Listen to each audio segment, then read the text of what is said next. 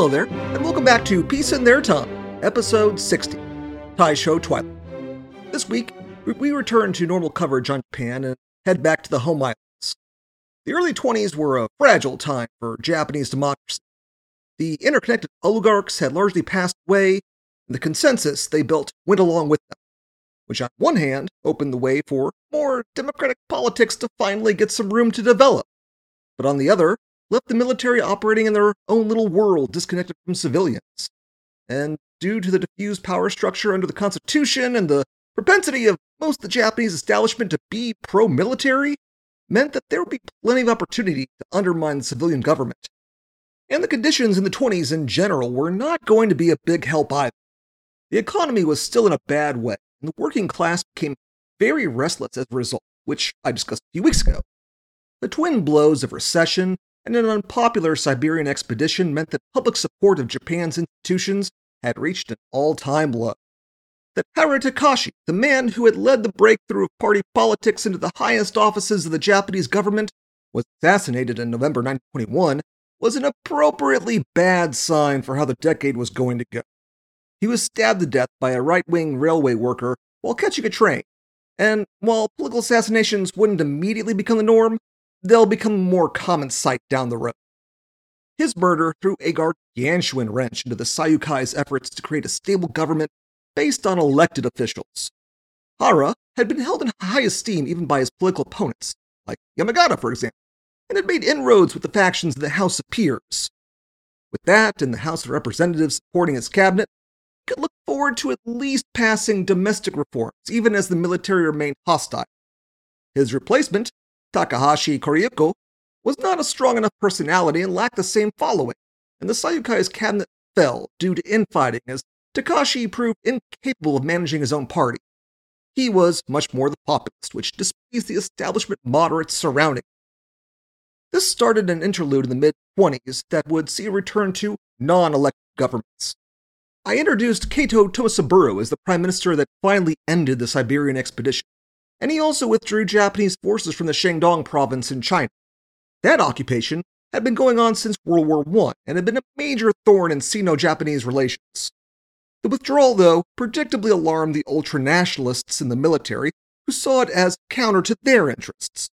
That and Kato also oversaw the actual implementation of the Washington Naval Treaty, which those same ultranationalists saw as limiting to the empire's freedom of action. Despite the tension over empire, though, it would be domestic affairs that would dominate attention in most of the 20s. The recession of 1920 had proven devastating. There were signs that the crisis was being weathered.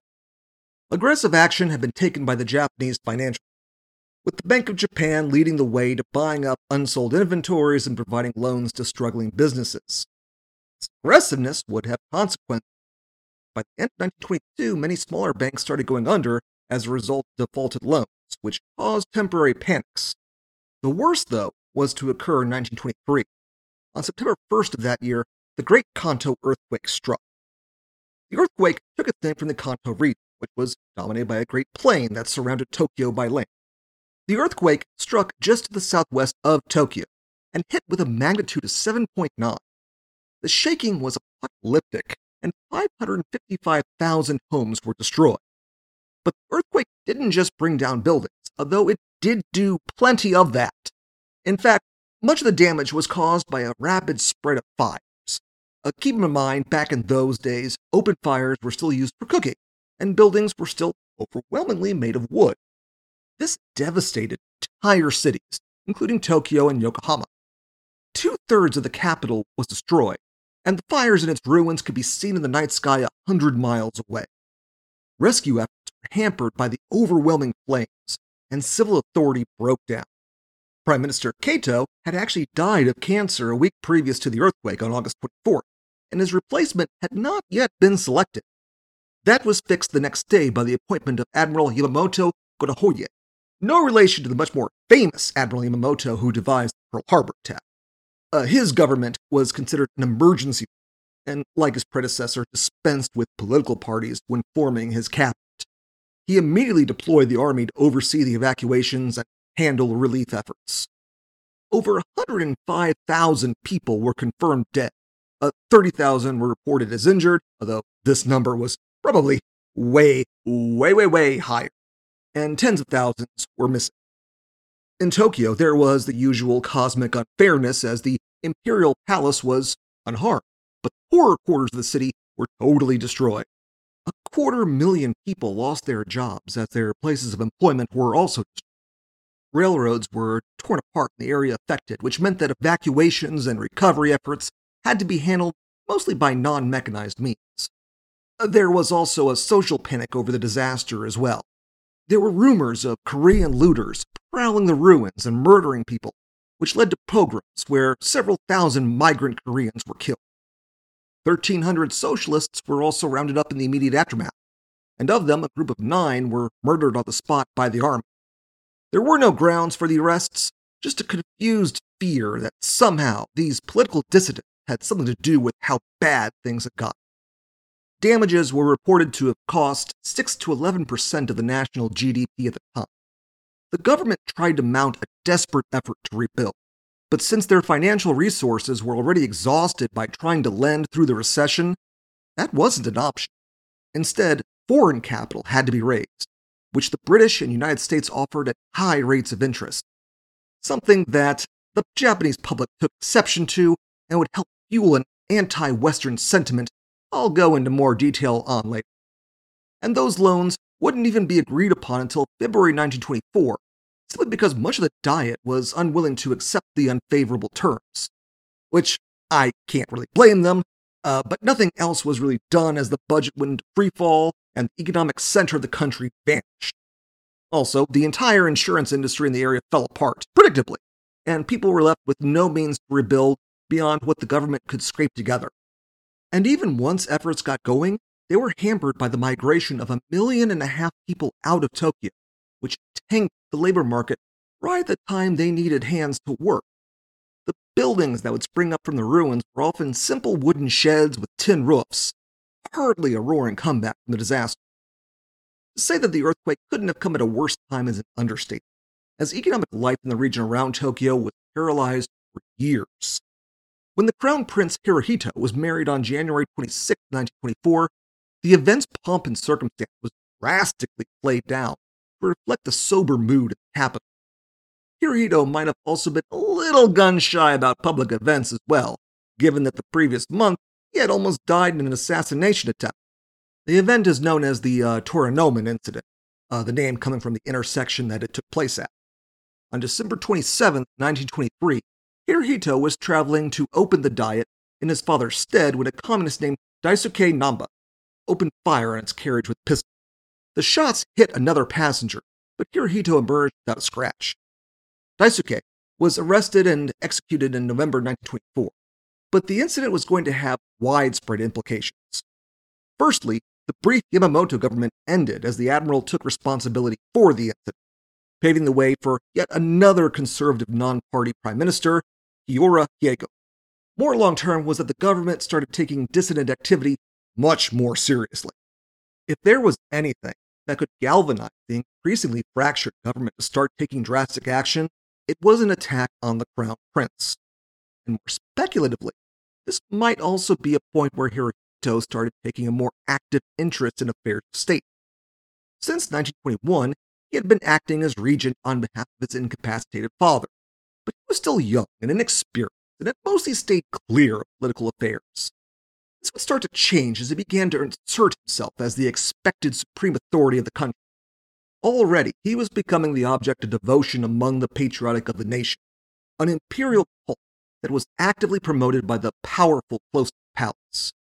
Hirohito was already proven to be a far more outgoing royal than his predecessor as well, although his grandpa was very traditional style and his dad was a borderline invalid, so it's kind of a small sample size there.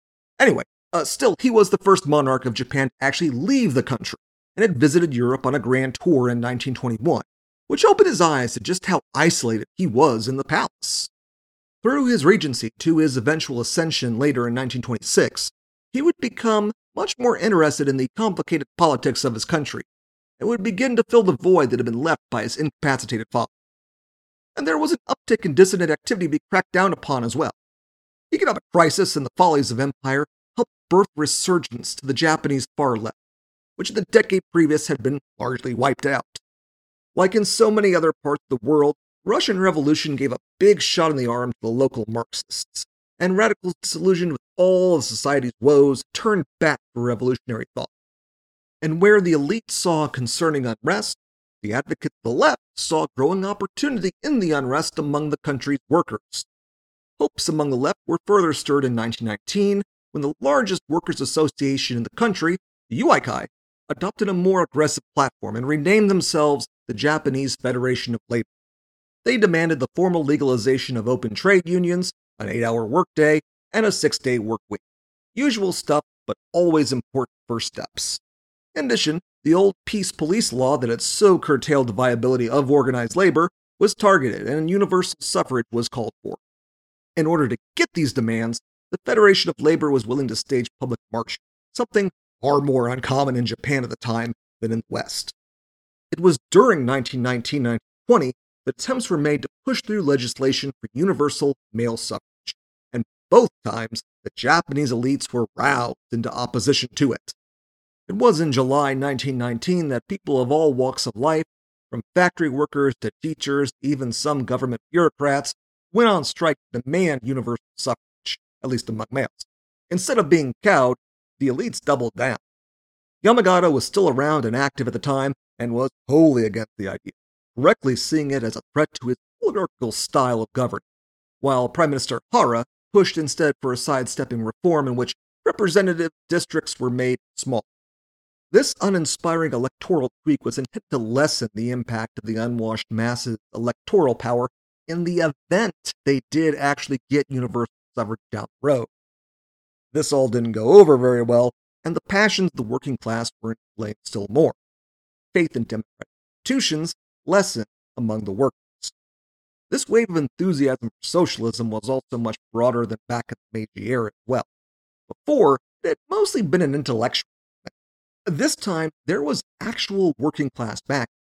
And unlike last time, the youth actually committed to the movement. Students had been supporters of leftist policies in the past, but mostly as an affectation or in a non-committal, well-wishing sense. Now students with promising futures were exposing themselves to the cause, which concerned the government as they had assumed only the unhealthy and disreputable would partake in these quote-unquote dangerous thoughts to society. Many of these students stuck around in academia, ensuring the universities in Japan became hotbeds of leftist thought. At the start of the 20s, there was a burning passion among the newly emerged left, both on the working class and more academic sides. Confrontation was sought after, and up until the end of 1922, protests and marches in favor of dismantling the privileges of the elites became a more common sight. This was driven by the charisma of an anarchist named Asuge Sake, whose philosophy of personal freedom became an early hit among the left, and most successfully harnessed the outrage and feeling that something, anything, had to be done. It was he that set the tone for resistance to the state, making shows of public defiance that made for wonderful newspaper art. And while it was never anything huge, one time notably just refusing to stand to hear his sentence after a trial, his example inspired others as they too realized the state did nothing for them and could be defied. Unfortunately for him, the elite stood firm, and it became apparent that progress was not going to happen in a couple of years, as many in the left had hoped, resulting in interest turning to the more slow and steady practices of the Marxists. Asugi would not live long enough to really see this shift take place, as in the aftermath of the Kanto earthquake in September 1923, he was among those the authorities murdered. Moving forward, the left would seek to build up class consciousness among the workers as best they could, within the confines they found themselves in. Their work ultimately was not given enough time to bear fruit, as the government was becoming more and more aware of their activities within Japanese labor. There had been some attempts at forming right-wing organizations as well on the other side of the political spectrum, but these movements were not endorsed by anyone of influence, and while their activities in assaulting strikers and leftists was not discouraged, they were never officially condoned or given real patronage. The eventual curtailing of the labor movement would have to come from the top, not from the right-wing grassroots, as in, say, European fashion. Something employers did try in the early 20s in order to keep peace was the concept of work councils. being strictly speaking employer-controlled meant that they were ultimately a tool to manage workers and not empower them, and the intent was that they would form a conduit between labor and management. Think of any number of internal corporate groups that let employees submit grievances and vent without actually taking any meaningful change, and you get the picture. But they also had a tendency to get hijacked by the more assertive workers who would press claims far harder than any of the employers were comfortable with. That all being said, they were ultimately tools of management and were organizations in a constant flux, as many were shut down when they got out of hand. And once the tide turned against labor after the mid-1920s, they vanished completely. And the public disorders were not isolated to the home island either, as Korea proved to be a continuously restive country as well. The military administration on the peninsula under General Hasegawa wildly overestimated how resigned the population had become to Japanese domination. Their illusions were dispelled in an episode following the death of the last monarch of Korea, Yi. The man had never been terribly popular among his subjects, and since the Japanese annexation had been living as a virtual prisoner in his accommodations, not even being used as a puppet ruler as the Japanese would later do with the last Chinese emperor Puyi and his nominal realm of Manchukuo. Yi passed away on January 21st, 1919. The colonial administration wasted no time in declaring what a good friend he had been to Japan, how good a statesman he had been to have made such an advantageous relationship with the Japanese Empire. The people of Korea felt different. Despite Yi not having been a public figure for years to that point, for many, his death reminded them of the days of independence and how things had been without the Japanese. Not that they had been great, which was part of the reason the Japanese were able to be there in the first place, but the memory of freedom was still very much alive in Korea. And for younger Koreans, even those who had gotten an education under Japanese auspices, took the opportunity to agitate for a restored independence. This was all simultaneous with the Siberian expedition and put the Japanese authorities on edge. The public displays of mourning for Yi were correctly interpreted as a desire for the Japanese to leave, and the regime proceeded to overreact. On March 1st, 1919, thousands of people appeared before the Korean royal palace as mourners. The Japanese guards on the scene drove them out violently. 2 days later, the official funeral was held under the watchful eye of 7,000 Japanese troops. Insurance to make sure the carefully choreographed day went exactly as planned. And while the funeral went off without a hitch, it wasn't the end of the demonstrations. All across Korea, people would form processions with their national flags, chanting Manse, or 10,000 years, which was a traditional cry of acclamation to their native king. The local police forces, being dominated by the Japanese, fired into these unarmed crowds, dispersing them and rounding up thousands for imprisonment and torture. General Hasegawa blamed the whole thing on a nebulous Bolshevik element in the country, but didn't offer up anything in the way of proof or if he was even attempting to understand the popular sentiment that was gripping the nation that he was cracking down on. His explanation was not received well in Tokyo, and he was replaced with one Admiral Saito. I suppose having an army man fail to keep peace led the government to turn to the Navy for his replacement. Saito arrived with the intent to establish a lighter touch to the regime, but his holdover subordinate other ideas. General Akaiki, who was in command of large sections of the country's police forces, made 3,000 snap arrests on March 1st, 1920, exactly a year after the start of the previous disturbances. Saito was falling prey to the classic trap of Japanese politics, where his subordinates were not on board with policies and simply elected to continue operating as they pleased without cluing him in. This new wave of arrests, added on top of the past year of crackdowns, encouraged many Korean families who were able to move north into Manchuria. There, the warlord Zhang Zhuolin proved open enough to accepting them as new Chinese citizens and settlers as part of his efforts to develop Manchuria. The Japanese, however, saw the growing migrant community of Koreans in China as a threat and expanded their policing to places across the border. Now, Zhang might have been a Japanese client, but he wasn't exactly a puppet either and tried to stop the activities of the Japanese police, but did eventually back down to avoid a conflict that he really couldn't afford. He instead increased his own policing on the border to allay Japanese concerns and ensure they didn't have excuses to operate on his turf. Still, rumors of cross-border plot continued to grow, and by September 1920, there were reports of an underground operation to stage bombings in Korea. Arrests were made, but a riot broke out in Wonsan, on the east coast of northern Korea. More arrests were made, but Aikaiki's efforts just made things even worse. On October 2nd, a riot broke out in northeast Manchuria, where a Korean crowd burned down the local Japanese consulate, killing 10. In response, the Japanese army entered Manchurian territory and started hunting out a rumored force of 1,000 Korean rebels. Not able to locate the rebels, they settled for rounding up 30 Koreans and executing them on October 30th.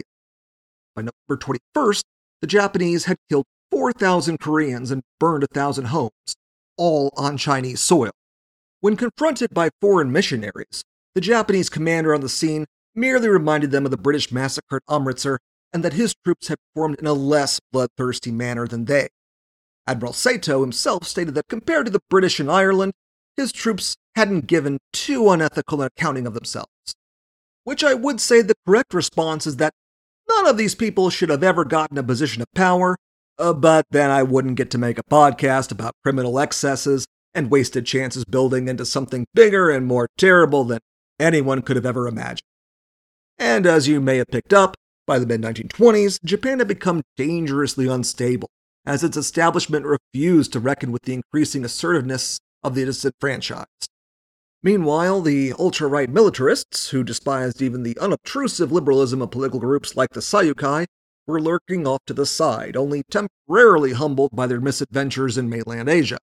And fortuitously for them, by the latter half of the 20s, they would start to gain allies in the form of those who increasingly became ambivalent about popular democracy. The business class was bruised by labor disturbances during the first half of the 20s, but were by no means crippled in their activities. They still held the economic cards, and the labor movement was only able to win concessions here and there at a local level. The grip of capital on the national government was such that no legislation was ever passed to legalize workers' rights, despite it being widely acknowledged as a necessity. But by the mid-1920s, the door on reform was starting to creak shut. The militarists were paranoid about the left domestic. The business class wanted to stamp out resistance on the shop floors. House of Representatives and the Diet was too divided to take any action towards reform. The early years of Hara trying and failing to reign in the military were not improved upon, as the Sayukai, which wasn't even always in power, tended to support the status quo and avoid confrontations with the militarists in order to keep open the possibility of returning to power later on. The smaller opposition parties would jump on populist bandwagons in order to try to drum up support. They could never muster the clout needed to form a government themselves.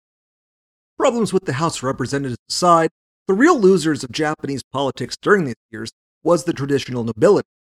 Privy Council, that body of esteemed gentlemen who directly advised the emperor, gradually lost influence during the 20s.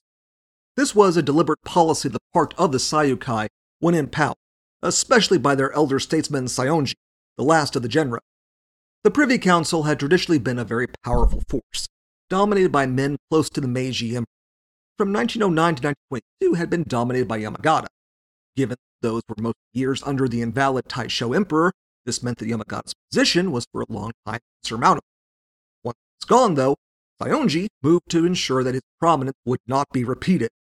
As older members cycled out into retirement, Saionji, as the elder most influential statesman, maneuvered to have bureaucrats with few powerful friends and academics from outside of government installed in their place. Over the years, the standing of the council's membership decreased, and so too did its influence on government deliberations as it became increasingly apolitical. The House of Peers didn't quite get the same treatment, but that's mostly because Saionji considered that upper house of the Diet to be so fragmented as to be easily manipulated, which, to be fair, was mostly true now that the factions of old had begun to decline, and the old networks themselves had broken apart. Now, to get influence as a noble, one had to cut a deal with the Sayukai or some other influential political party in the lower house. This became especially true as the political parties secured more and more appointments within the government bureaucracy. In days of old, the factional leaders like Yamagata or Ito would make backroom arrangements for important posts. The old guard mostly gone, the political parties stepped into the void. And this went both ways too. as bureaucrats weren't just appointed by parties, but established ones chose to join with these organizations. Takashi Korikiyo, the unfortunate prime minister who had succeeded Hara, had actually gotten a start in the Ministry of Agriculture and Commerce before working for the Bank of Japan, followed by an appointment as the Minister of Finance. Only after he had already reached that high position did he join with the Sayukai to push his agenda further.